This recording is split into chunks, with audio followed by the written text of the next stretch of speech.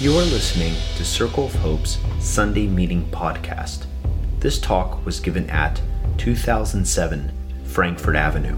For more information, visit us at circleofhope.net. This talk prompted me to think a little bit about my history with this community. I've been a part of the Circle of Hope community for about 6 years. I started going to Vanessa Crusoe's cell, and I played on Preston's music team when I moved to Kensington.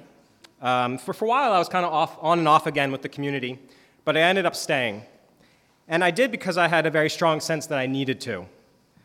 Outwardly, I'm much more drawn to churches with high liturgy, the Catholic, Eastern Orthodox, and Episcopalian churches. And Circle of Hope did not really seem like an obvious choice. You could probably guess based on what you've experienced so far. That's very different from those churches.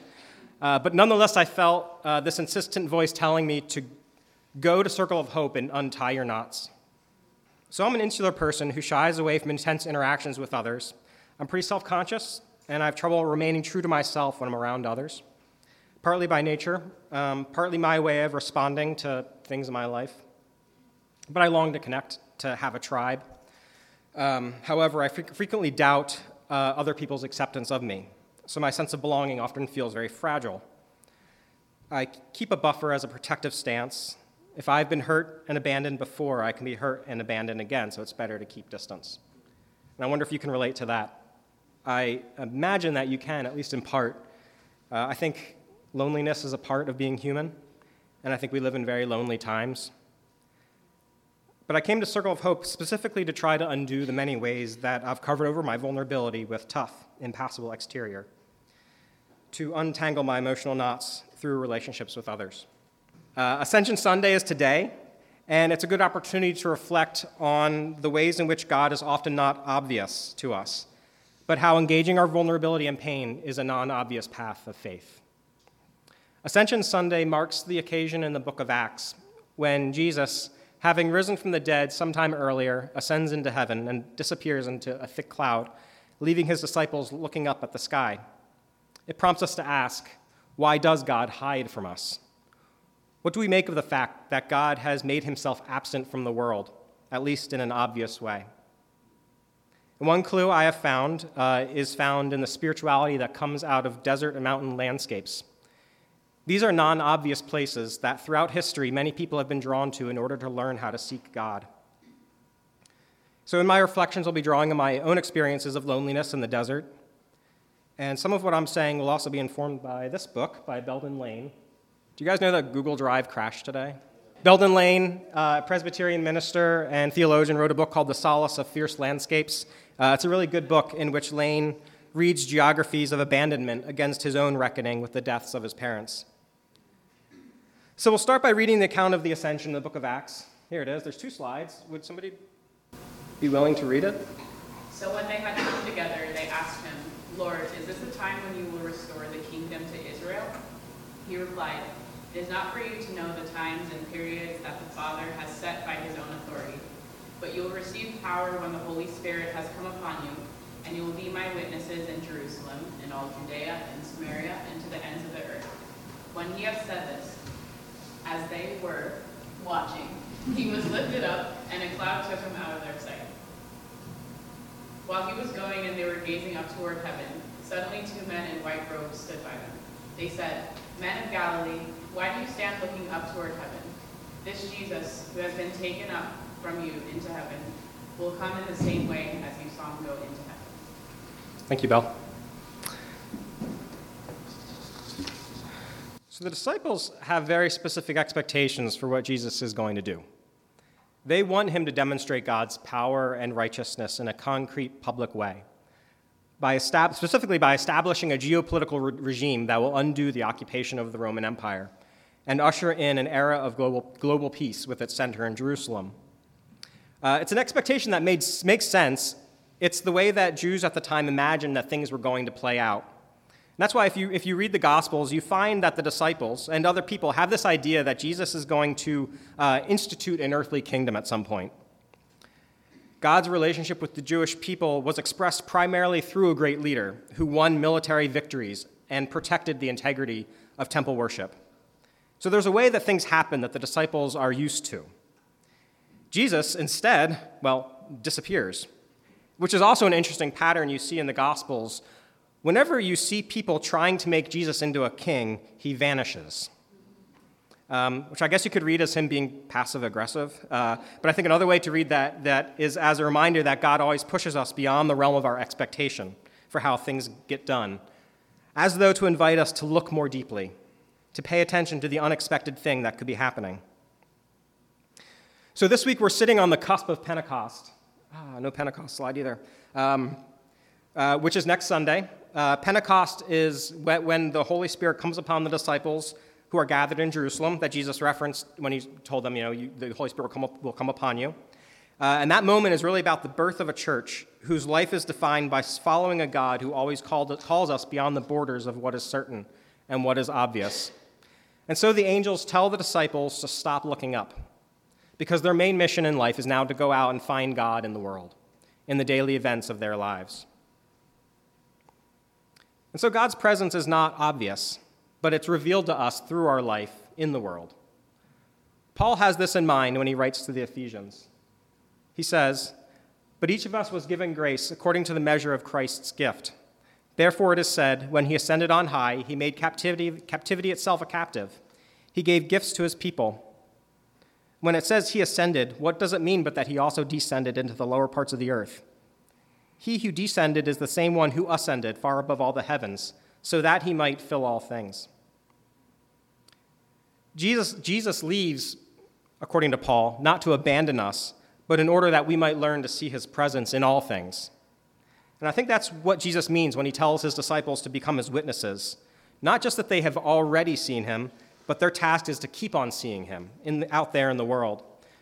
I think that the idea of evangelism, or like sharing one's faith, sometimes gets distorted because we think it amounts to us bringing to other people our certainty about God, about the world, and about where they fit into it.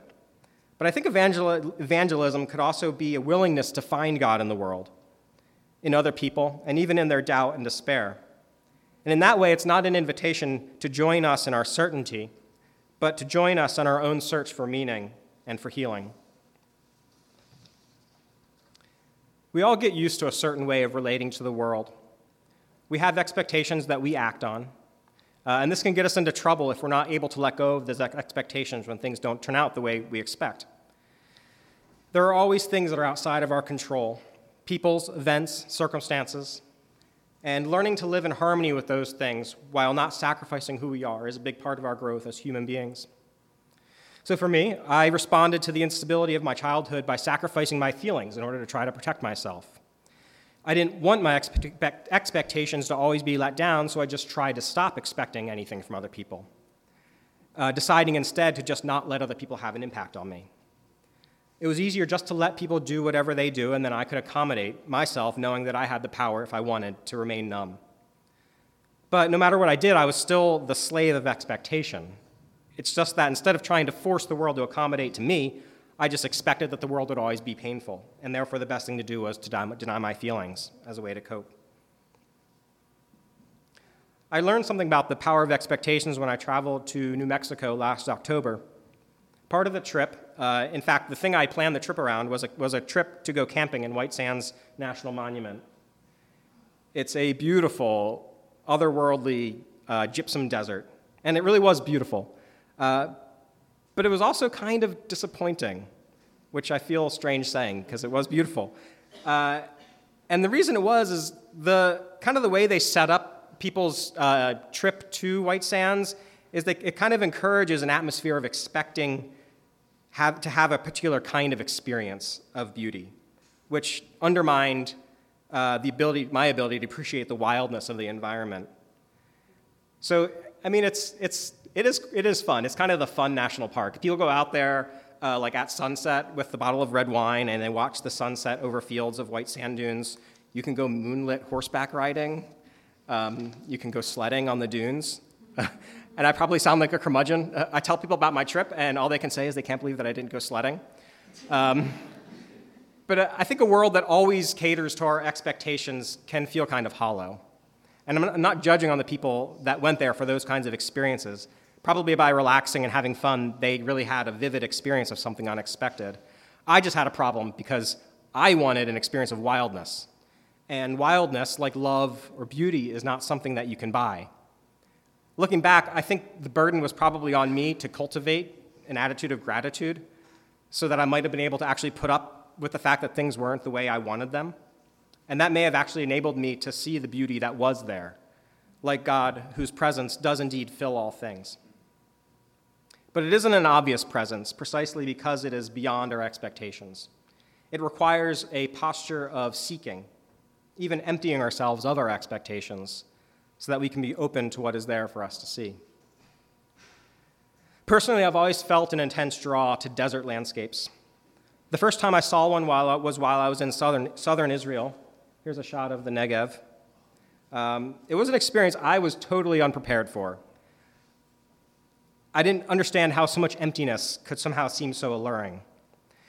And I think it was a kind of catharsis. I think the barrenness of the rocky landscape expressed something that I wasn't letting myself feel. And there was a fascination with the wildness of it, the possibility of being confronted by something that did not adjust to my expectations or my needs, but invited me to live in a strange kind of harmony with it. I remember one day just taking a hike out into the wilderness. There wasn't any path, just hill after hill of desert waste. And it was a pretty stupid thing to do. It was very rocky. No one knew I was out there. There was no cell reception, so I was basically a twisted ankle away from being food for vultures. But I think at that point in life, I needed to feel some of the ferocity of the landscape, in my bones, even some of the anger that I denied I had. And throughout history, people have gone into the desert to find God. These are places of abandonment where people have learned to see how God is present in their own internal places of abandonment. The fierce landscape of a desert or a mountain takes us beyond the edges of what is obvious in order to reach the place where God needs to be revealed. Going into the desert is to be confronted with a vast silence that invites us to let go of our preoccupation with concepts, words, and experience, to cultivate the interior silence that we need to hear God's whisper. Like God, the gifts of the desert are not obvious. So things that are obvious, like a chair or a book, fit neatly into our expectations. We expect them to be there, and they're there. Even things that are surprising, we can still understand, like this guy. This is a tardigrade, or a water bear, and the only thing I'll tell you about these microscopic things is that everything you learn about them will be more amazing than the thing that you knew before about them. They can survive for 10 days in the vacuum of outer space, for instance. But as weird as that thing is, once you learn about it, it kind of fits, you understand it. It fits into the furniture of your mind like anything else. And the thing about things that are obvious is you can choose whether or not you want to ignore them. They don't ask anything of us. We can make plans about them. We can take calculated risks because they're predictable. And a God who asks nothing of us at first might sound great. A God who caters to our expectations might sound even better. But I wonder if we don't really have a yearning to be confronted with a mystery that is bigger than us, that actually invites us beyond our expectations into the realm of what is not obvious. But if we have to leave behind our expectations of certainty or predictability, we are going into territory where we will have to face our vulnerability, even our pain. So at one point on my trip, I was driving towards the Gila Mountain Wilderness. I know some of you are really excited to not have to look at that thing anymore. So I found myself on a road. Actually, this is the road. I took a Google Map shot of it. On this road, and like I normally do when I'm on a road like that, if I'm the only car, I was going a little bit faster than the speed limit. Some things I learned about New Mexico. one, nobody drives fast. Seriously. They couldn't believe the things I was telling them about how people drive in Philadelphia. Totally blown away. If there's a merge, because a lane's closed and people have to merge, people just get over when the sign tells them to get over, even if they're a mile away from the merge point. It's really weird. Anyway, so it turns out there was at least one other car out there, and I got pulled over. And then followed a pretty bizarre conversation with the cop. He was curious about what I did for a living and what I was doing in New Mexico. And the other thing about New Mexico is everyone is really nice, genuinely kind. So it was hard to tell if he was just being kind or if he was just going through like the questions that he has to ask everybody traveling alone in a rented car in the middle of nowhere. I think I probably fit a profile of like someone smuggling something, but I don't think I matched the eye test of somebody who was smuggling something. So it was very confusing. But anyway, at one point he asked me, "Do you always travel alone?" Which was a strange question. I was like, how do you answer that? Which I think was innocent enough, but it just where I was at that point, it hit me. It was like, at this like weird place. I was like, oh my God, I am alone. And the trip was hard. I mean, I was by myself. It required a lot of decision-making, which I'm not really good at. And there were a lot of times when I wished that I had somebody with me to kind of share the burdens and joys of traveling. So now all of a sudden I felt like I needed to come up with this justification to the cop about why I'm alone. Anyway, I got off without a warning, just a small shame spiral. No big deal. But driving through the Gila Mountains later that day, I noticed that there were no cops checking people's speed. And I realized it was because, well, the mountain is the cop out there. But if you go too fast, you don't get a ticket, you just go off the side of the mountain. And in a way, the mountain is far more severe than the cop. So there's no bargaining with the mountain. There's no discretionary warnings given. There's no arguing with gravity. But the mountain also doesn't really have an opinion about your behavior. It doesn't punish you by inducing guilt or withholding affection. So in its kind of stern solidity, it invites you to live with harmony, to live in harmony with it or not. To drive just not however you feel like, but in a way that makes sense with the territory that you're in. And interestingly, I think we sometimes would prefer that God was more like a cop than a mountain. The disciples definitely did. I imagine one of the reasons why they were so excited for Jesus to restore the kingdom of Israel is because they thought they were on the right side of God's justice. Instead, Jesus showed himself to be more like a mountain, wild and uncontained, unwilling to fit neatly into their ideas of the world. His love sometimes rough, but always straightforward. So that night, I sat around a campfire as I sat around a campfire in the mountains, I felt loneliness wash over me. And for the second time that day, I was asked why I was alone, but this time by the mountains themselves. It wasn't a bad feeling. It was an honest feeling, and refreshing in its sharp clarity. There was a feeling of loss, of missing people back home who I only now realized I cared about, and who care about me. And I realized also, more in my gut than anywhere else, that loss implies belonging. You miss something because it's part of you in some way. You don't miss things that you have nothing to do with. And to realize that I had to get away from people who often trigger my shame more than my sorrow, to a mountain whose silence allowed my sadness to speak. So talk about not obvious. I had to fly to Albuquerque, drive for hours and get lost in a wilderness, only to feel like I belonged here in Philadelphia, in this city, in this neighborhood, in this community. The mountain, in its severity and indifference to my needs and preferences, also offered a presence large enough to hear and absorb my sorrow. In the Gospel of John, Jesus calls the Holy Spirit the Comforter, who will come in his absence. And I think that this ultimately is how we become his witnesses.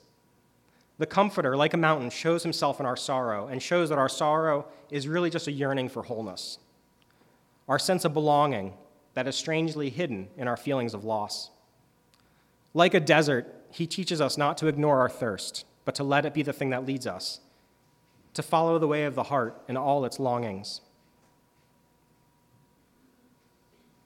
So as we conclude, I want to briefly mention some ways that we can try to make a little desert in our own lives.